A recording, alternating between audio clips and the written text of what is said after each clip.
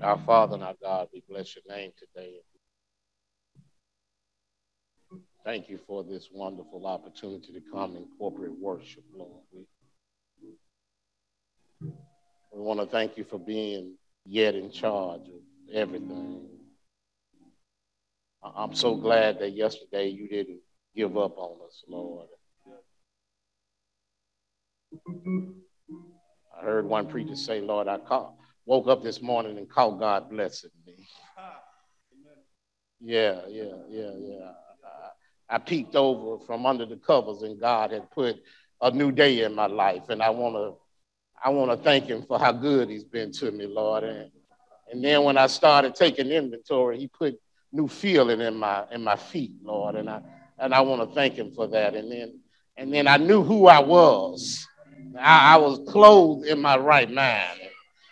For that, I want to say thank you, Lord. And then you woke me up with a purpose in my heart, Lord. And today, I want to thank you for being still in charge of my life. And I want the world to know I'm making true confession today, Lord. I love you.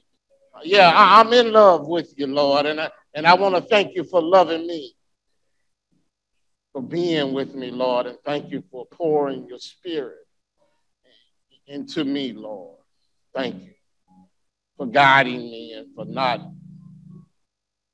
giving up on me when I didn't do right. I love you, Father. Bless us now in this place. Bless the word that you poured into me, Lord. Help the word to be a refreshing for someone. Let it saturate someone, Lord. Let it produce fruit in their lives. Lord, we thank you for all you've done and nothing greater, nothing more significant, nothing more important than giving us the best that heaven had. And that was your son, Jesus Christ. It's in his holy name that I lift this. Amen. Amen. Amen. We have traditionally identified the month of November as Stewardship Month at 45th Street. Each month has a theme here at 45th Street, and this is not new. Those of you who've been here know that November is Stewardship Month, and we have tried to concentrate our messages and our purposes and our actions during the month according to the theme. So this being no different, this Stewardship Month, we've identified it as a month of talking about wellness, and so that's why you see our conversations with Dr. Moore on Wednesday nights on our Street Talk edition of our Bible study.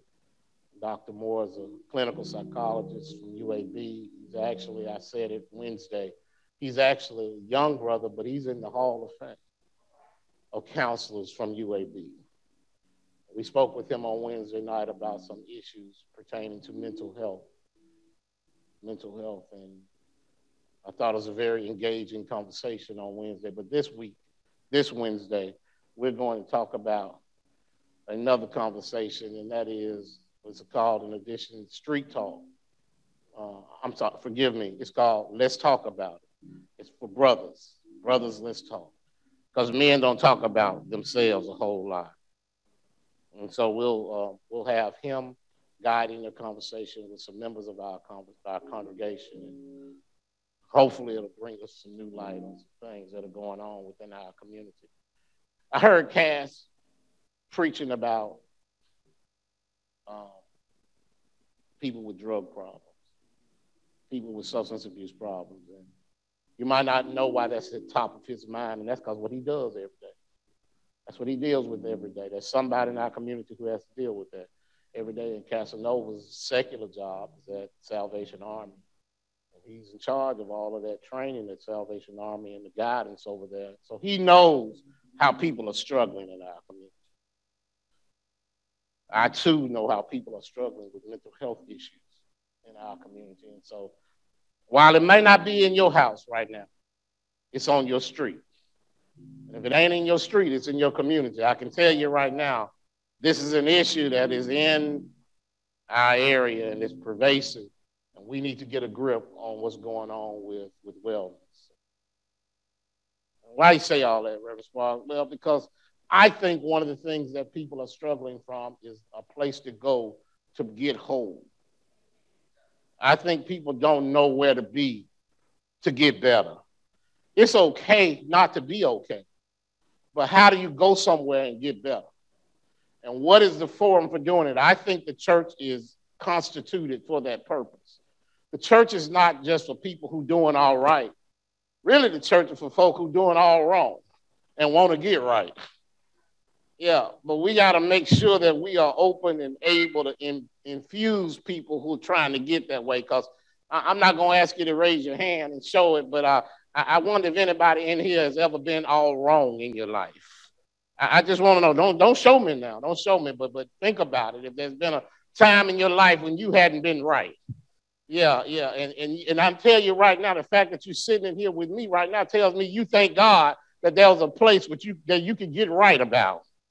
Yeah, and I think that we need to make sure that we can invite other folk. Go get other folk, because see, they're not gonna come in here on their own.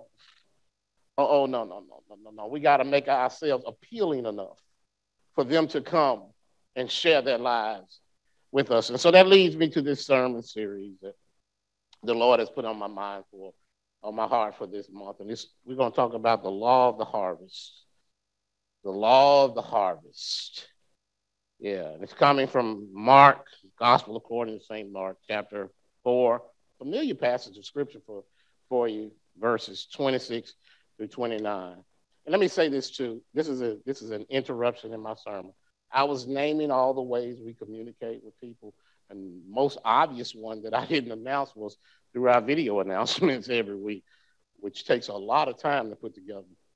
And we thank God for the 4 or 5 productions team that puts that stuff together as well, because it's crucially important. And if you don't get it in the service, it's on our website every week. You can go back and catch those announcements. Okay. Mark chapter 4, verses 26 through 29. I think you'll enjoy this. And this message is probably going to be done in parts, because I don't know that I can get it all in this morning with you. And the word of God reads as follows. He also said, I'm starting at verse 26. He also said, this is what the kingdom of God is like. A man scatters seed on the ground, and night and day, whether he sleeps or gets up, the seed sprouts and grows, though he does not know how. All by itself, the soil produces grain. First the stalk, then the head, then the full kernel in the head. As soon as the grain is ripe, he puts the sickle to it, because the harvest has come. Because the harvest has come. Don't worry. I'm getting you there. Chapter 4 of Mark is a discourse that Jesus is having with his disciples. And in it, he uses parabolic phrases, parabolic sayings to teach them about what the kingdom of God is going to be like. Now, he could have just come out straight and said, but you have to understand the context that Jesus Christ was in. He was being challenged at every turn by the existing power structure. I've told you, historical context is important when it comes to understanding Scripture. And so in order for you, and I recommend for you to go back and read the other parts, I'm not going to take the time in this service, of chapter 4 until you get to 26. That's how you put it in full context, what he's talking about.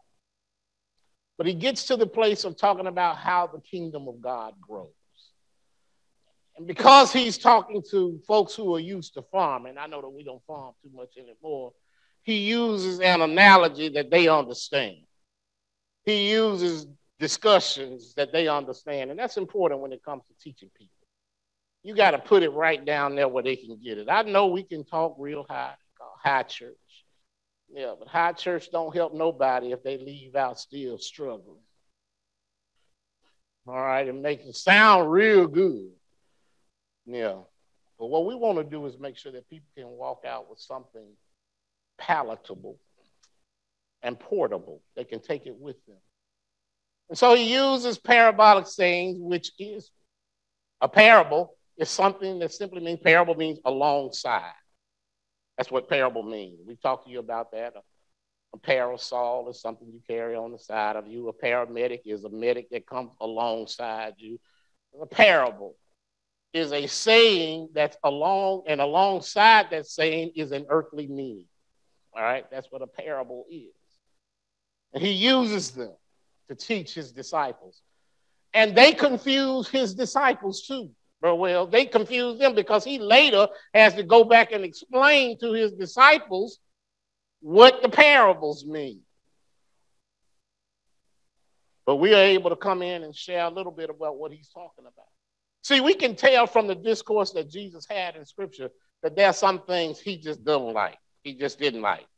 All right, the first thing I can tell you that Jesus is not pleased with, Cass, is he can't stand going fishing without catching something. All right, Scripture tells that. He doesn't like that. Jesus doesn't like having an empty banquet table. He wants everybody to be there. And when ain't enough people there, he sends his disciples out to go get somebody there. Jesus doesn't like sowing without reaping. Doesn't like that. Jesus does not like a fig tree that has no fruit on it. I'm telling you, it's in Scripture. I'm not making this up. Jesus does not like lost sheep that nobody's looking for.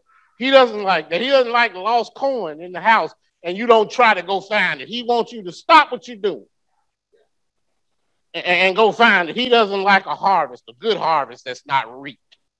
These are things that he doesn't like, and he absolutely doesn't like a proclamation that does not get a response to it. How do I know this? Because he stopped and he told these stories.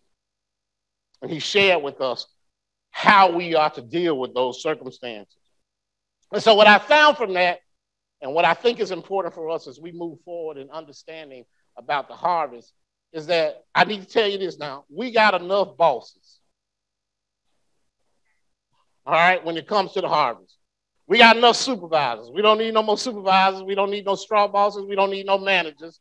We don't need no line leaders. What we need is some workers to go out and find folk who are out there struggling, because the Scripture says that the field is white and ready for the harvest, but the workers are few.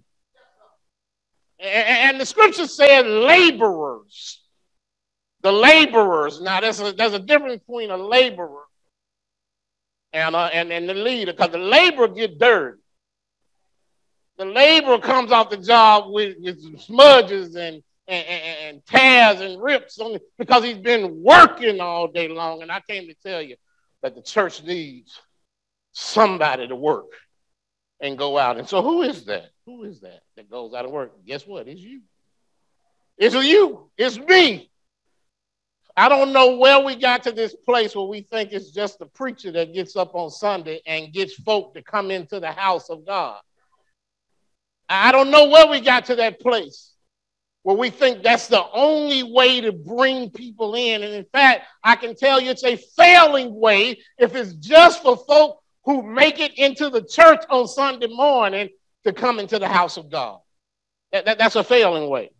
No. It doesn't work that way. The way people come to the house of God is through personal evangelism. Through you talking to them about how God has been good to you. Watch this now.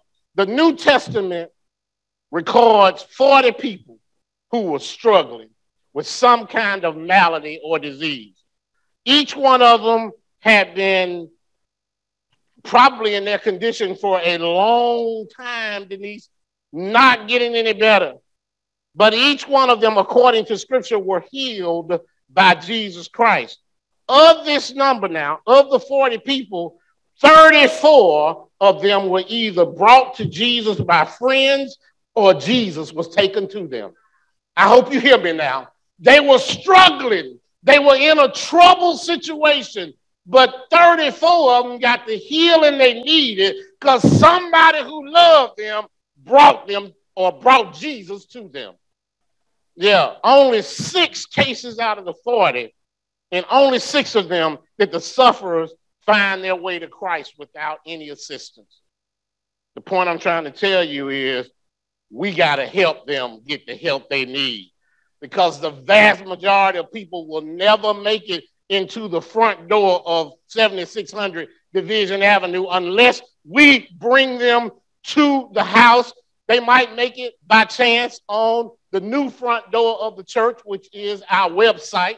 They might get that. That's the new front door of the church. They might get there, but not unless we point them to it. You ought to be telling folks, go to 45bc.org. Go to 76. You got to bring people to the Lord. And so that brings me to this message today. The core of it, how to deal with the harvest.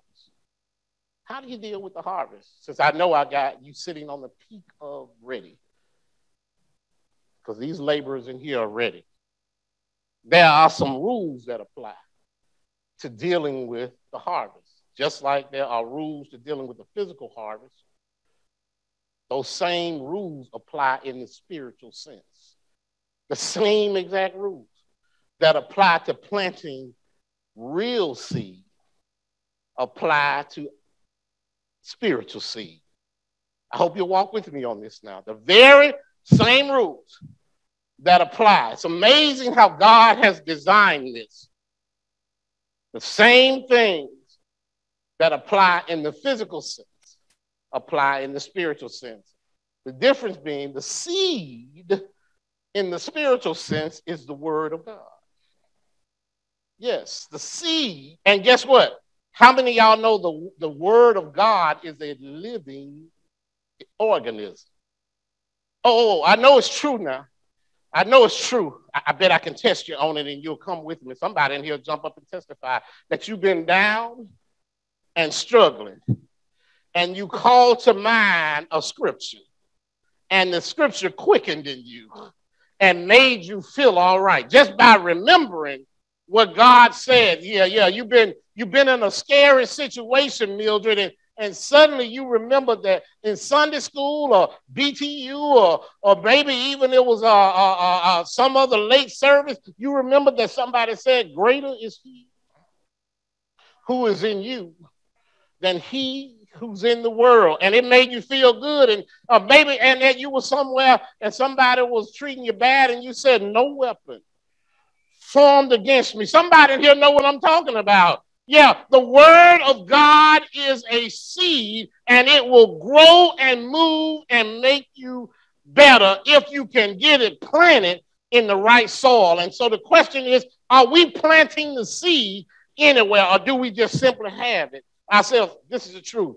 Seed won't grow in the packet. Yeah. I remember as a little boy, coming from school, and it had been, I don't know what the day was. Maybe we were studying farming, and they gave each of us a little packet of seeds. And I was so happy, that was in a time with a little packet of seeds. I think a little packet of seeds will still make kids happy if you show them what to do with it. But I ran home excited because I could grow me something. And that packet lay on my dresser, and it lay on my dresser, and it lay on my dresser, and I was never able to get because a seed won't grow in the packet. I hope you hear me now. Somebody in here got a Bible when they were a baby. Yeah, somebody got a Bible, and you came home and you put that Bible on your dresser, and day after day it lay on your dresser, and it lay on your dresser, and problems came, and it lay on your dresser. Why? Because seed won't grow in the package. You got to open that package, and you got to allow what God has ordained, the process to get to that seed. Yeah, I got to tell you this, it's a sad thing, but in order for a seed to grow, it's got to die. You got to bury it. And when you bury it, something that happened in heaven, I don't know where it was, I don't know what the process was that God created up there, and I guarantee you, movie magic won't ever be able to tell you what it did in heaven to make a seed go in the ground, and something in the ground makes the pressure that God allows to happen on just a tiny seed will make it start to grow. Yeah, make it start to grow. And God has put every element that seed needs in its place. But the first principle you got to learn about the harvest, y'all, is you must plant the seed. Oh, yeah, planting is the very first principle you got to know about. It's called implantation. If you're going to have a harvest, you got to plant. You can't ever get to reaping without planting. Now, notice this now in verse 26. Verse 26, Mark, the writer says, so is the kingdom of God as if a man should cast seed into the ground. Yeah, he scatters seed to the ground. There can be no harvest until you put the seed in the ground. Seed does nothing until it's planted. Nothing. It's got to be planted in the proper place. This is crucial. There must be water, which God supplies. There must be sunlight, which can't nobody supply but God. Got to be the right pressure. Got to be the right temperature. All these things are controlled by the Lord. And it doesn't matter how old the seed is, Fiafa. Can I tell you something? Somebody told you something when you were a child, planted a seed in you that didn't start to germinate until you were grown. Doesn't matter how old the seed is. In the right conditions, it'll grow. It'll grow. National Geographic website reported that the oldest plant ever generated or regenerated has been grown from seeds that were 32,000 years old. Now, I don't know how they calculate all that, but the point is there's always potential life in a seed that's planted.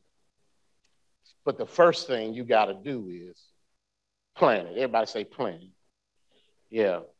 And watch this now. A seed is smaller than the fruit it produces.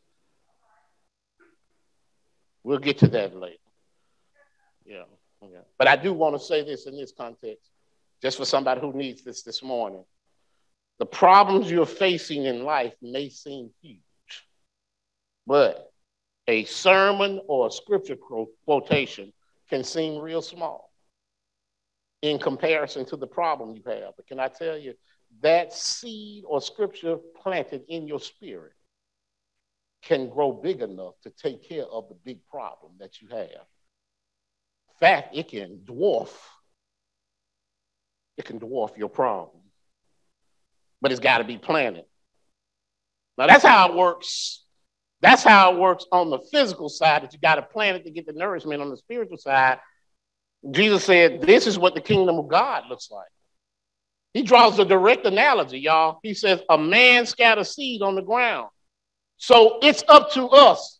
The man you might think is Jesus Christ, but we walk in Jesus Christ's stead.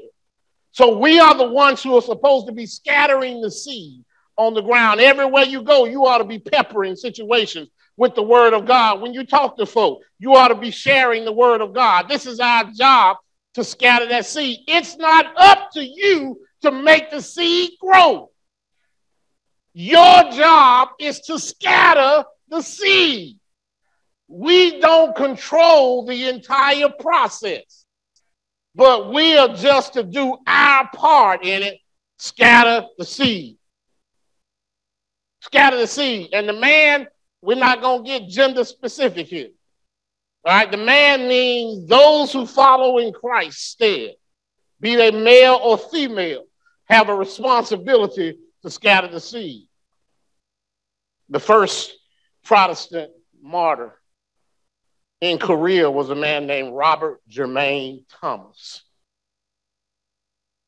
And in 1963, he went to Beijing and he met two traders there, two Korean traders, who told him about some Catholic converts who had no Bibles. So they were Catholic with no Bibles.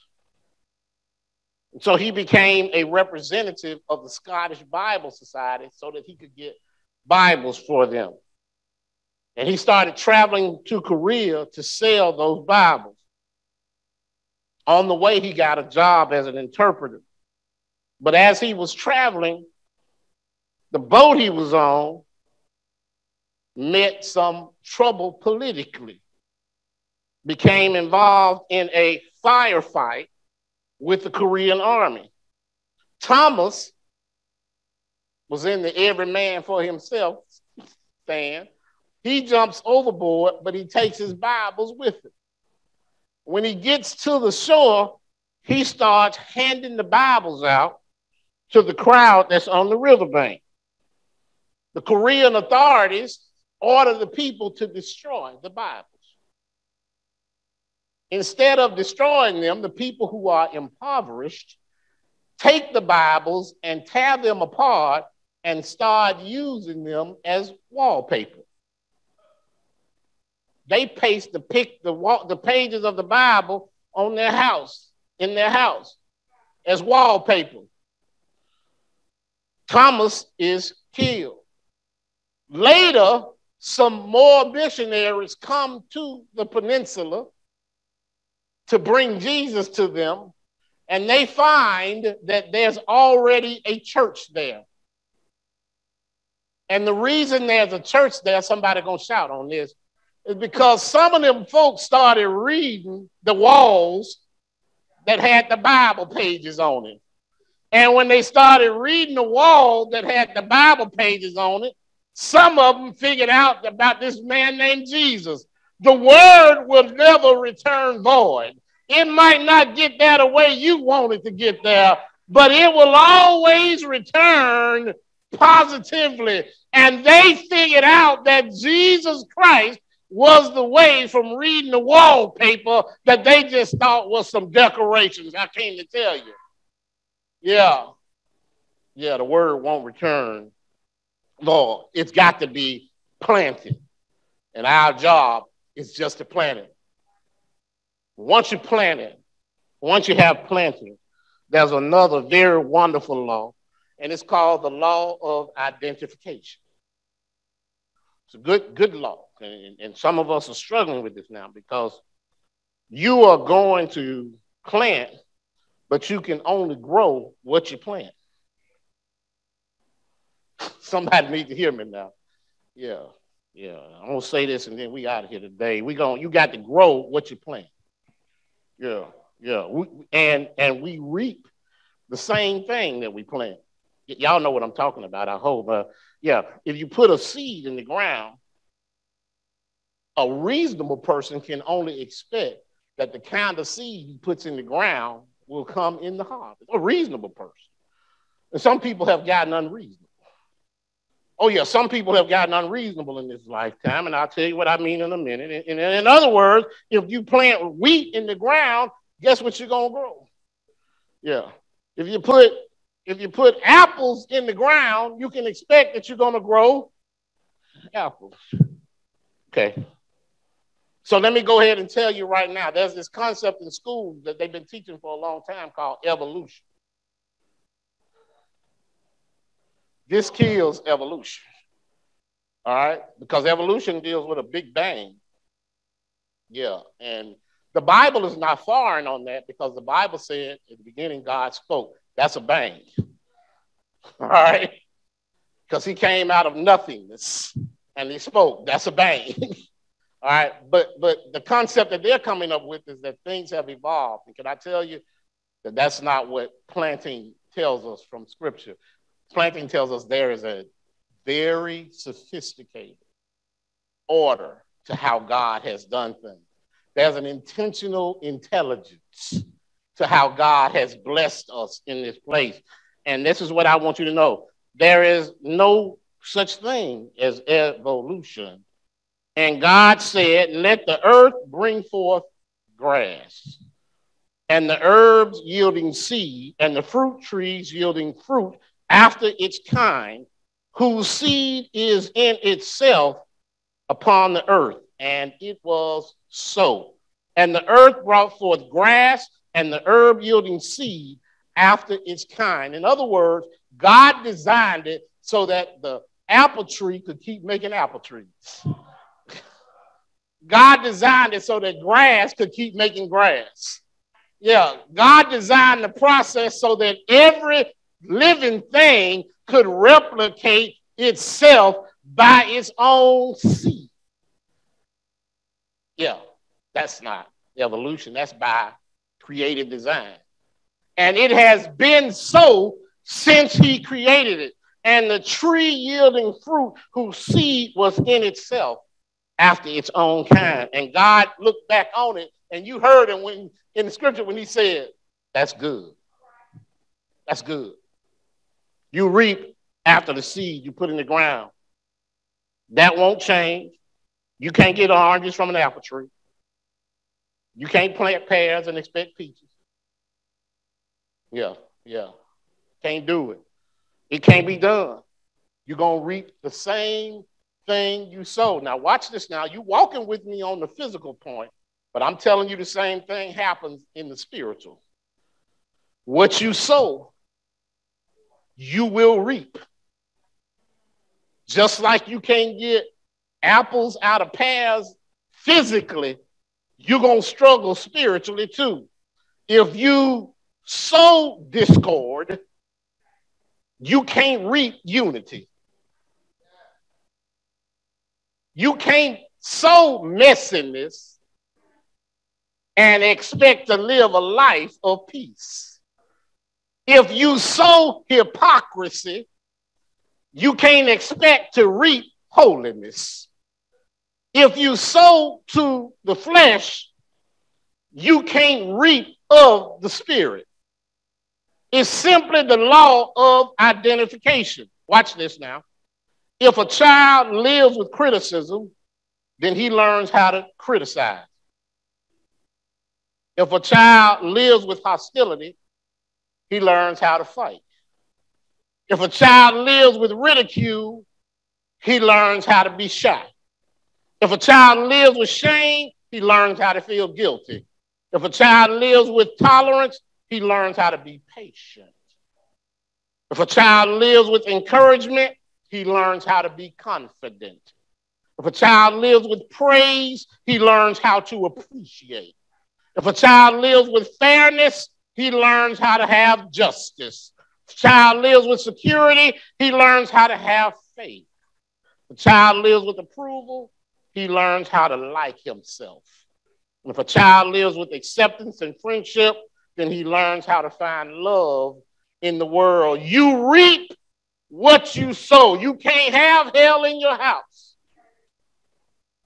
You can't reap that in your house and expect that everything is going to turn out all right. Yeah, because you reap what you sow. And somehow people have gotten it twisted and think they can live any kind of way in their homes and reap nothing but good out of it. And I came to tell you, it always happens that you can't change the spiritual laws that happen. Just like you can't get apples out of orange seeds, you can't get good when all you do is sow bad. That's just the reality of it. And I hate to be the one to bring it to you in one sense, but I'm also glad to be able to tell you today that you can change that. When all you have to do is change your crop. Yeah, rotate your crop out. Instead of sowing bad, you can start sowing good. Yeah, that's how it works. Just rotate your crop out and start figuring out how to plant good stuff. One day when Junior was 14, he noticed that his father was happy coming home from work, and he had gotten stopped for speeding by the police officer. But he had a friend named Jake down at the city hall. And then Jake got the ticket fixed for him. Yeah, so when Junior was 15, and he was with his mama in the car, and mama backed into a tree. The damage was pretty extensive. But mama said she was going to tell the insurance folk that somebody ran into her car at the parking lot downtown, and because of that, they could collect insurance money for it. Yeah, when Jake was 16 years old, when the boy was 16 years old, he listened to his granddaddy reminiscing, going on and on and on about the good old days when they used to get over under the table food. You know, we used to get all this stuff we wasn't entitled to. So he learning. Same night, his uncle was bragging about how they used to take advantage of folk in the business that he ran in order to make more money. Yeah. And he said he did a lot of his business under the table in cash because he didn't want to get an IRS all his money. When he was 18 years old, the family did everything they could to get him a paid scholarship to go to an Ivy League school.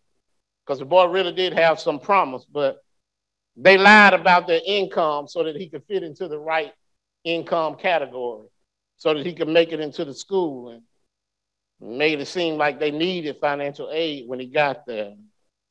But when he had a rough time in school academically, an upperclassman sold him the answers to one of the tests. He got caught, and they expelled him from the Ivy League school. And when he returned home, his mama burst into tears crying, saying, "Where'd you learn all this stuff from?" We see it in the context of other folks' lives. Little seed sown, grow up at some point. You must continuously sow good if you expect good to come. There's locked in us a likeness. We reap what we sow, but it's not just negative. It's also positive. If you sow good, patience, love, temperance, all of that is locked in you too. Luke chapter 6, verse 38 says, "Give, and it shall be given unto you."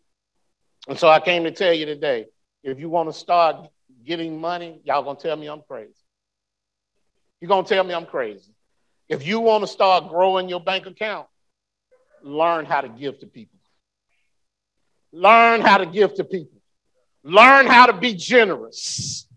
If you learn how to be generous, then you'll learn how to grow what God has blessed you with. It's simply the law of the heart. So do you need love? Some of you say you don't have enough love. Start giving love. And the best people to give love to is folk who seem not to deserve it at all. If you want to have friends, the Bible says that a man who would have friends must first show himself to be.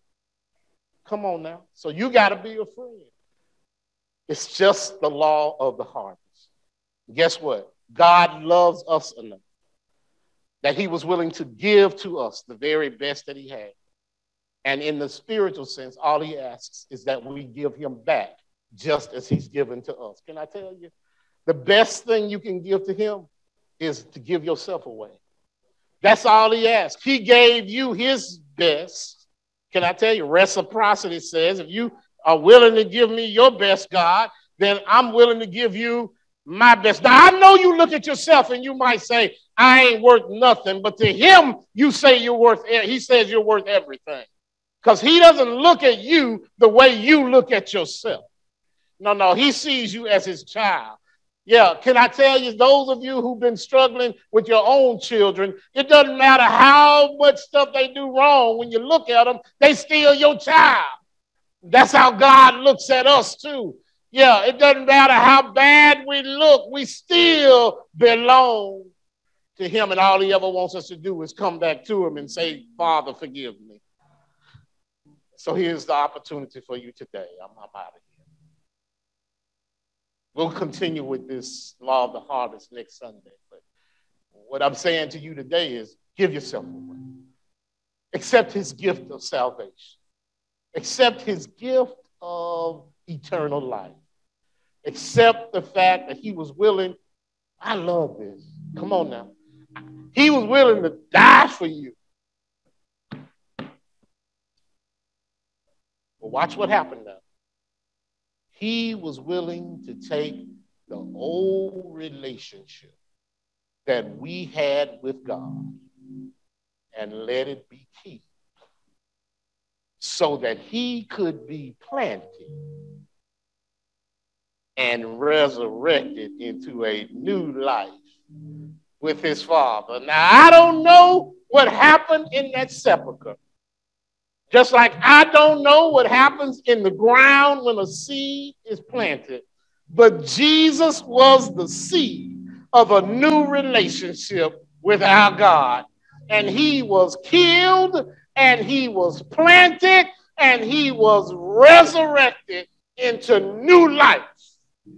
And all he asks us to do is accept the gift of newness. Have you done it? Today's the day for you to do it. Accept the gift of salvation from him so that you too can spend eternal life with all of those of us who are going to heaven. And if by chance you've already accepted God's gift of eternal life, then today is the day for you. Maybe you will find a new place to worship, a new family to share with. I extend that invitation to you to come and be a part of our church family. We're trying every day. We're going to go out into the hedges and highways, into the street. We're going to get somebody. Why? Because the church can't keep growing unless we bring folk in. Yeah. I told Karen this morning, since we've been at 45th Street, we are now on our second generation of children. Since we've been here, because all the babies who were here when we started out are in college and growing up and going out to make their own babies now. And so there's a new generation we got to deal with right now. We got to keep on growing and replicating that way. That's what we got to do, y'all. I need your help. The church needs laborers because they're out there waiting on us. Whosoever will, let them come right now.